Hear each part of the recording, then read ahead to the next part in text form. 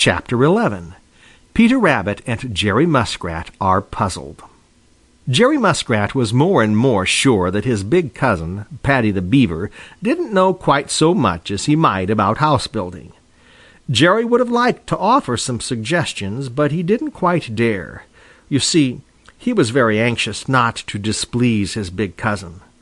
But he felt that he simply had got to speak his mind to someone, so he swam across to where he had seen Peter Rabbit almost every night since Paddy began to build. Sure enough, Peter was there, sitting up very straight and staring with big round eyes at the platform of mud and sticks out in the water where Paddy the Beaver was at work. "Well, Peter, what do you think of it?" asked Jerry. "What is it?" asked Peter innocently. "Is it another dam?"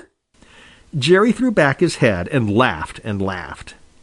Peter looked at him suspiciously.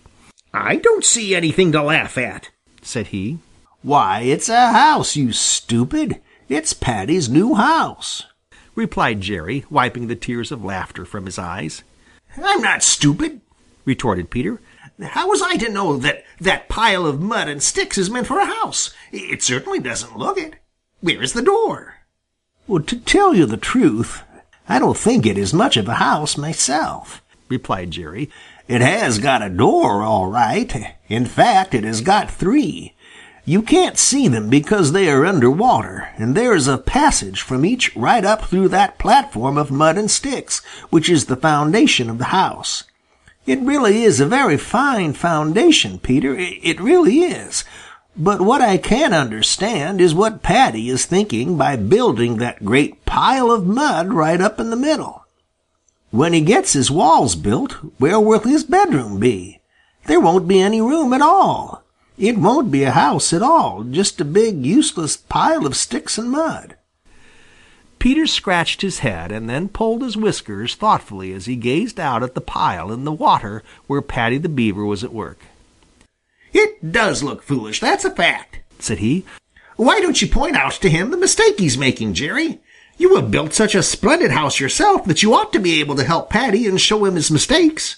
Jerry had smiled a very self-satisfied smile when Peter mentioned his fine house, but he shook his head at the suggestion that he should give Paddy advice.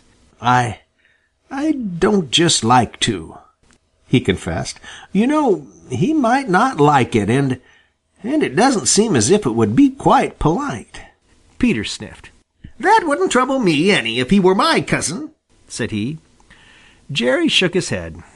"No, I don't believe it would," he replied. "But it does trouble me, and, well, I think I'll wait a while." Now all this time Paddy had been hard at work. He was bringing the longest branches which he had cut from the trees out of which he had built his dam, and a lot of slender willow and alder poles. He pushed these ahead of him as he swam.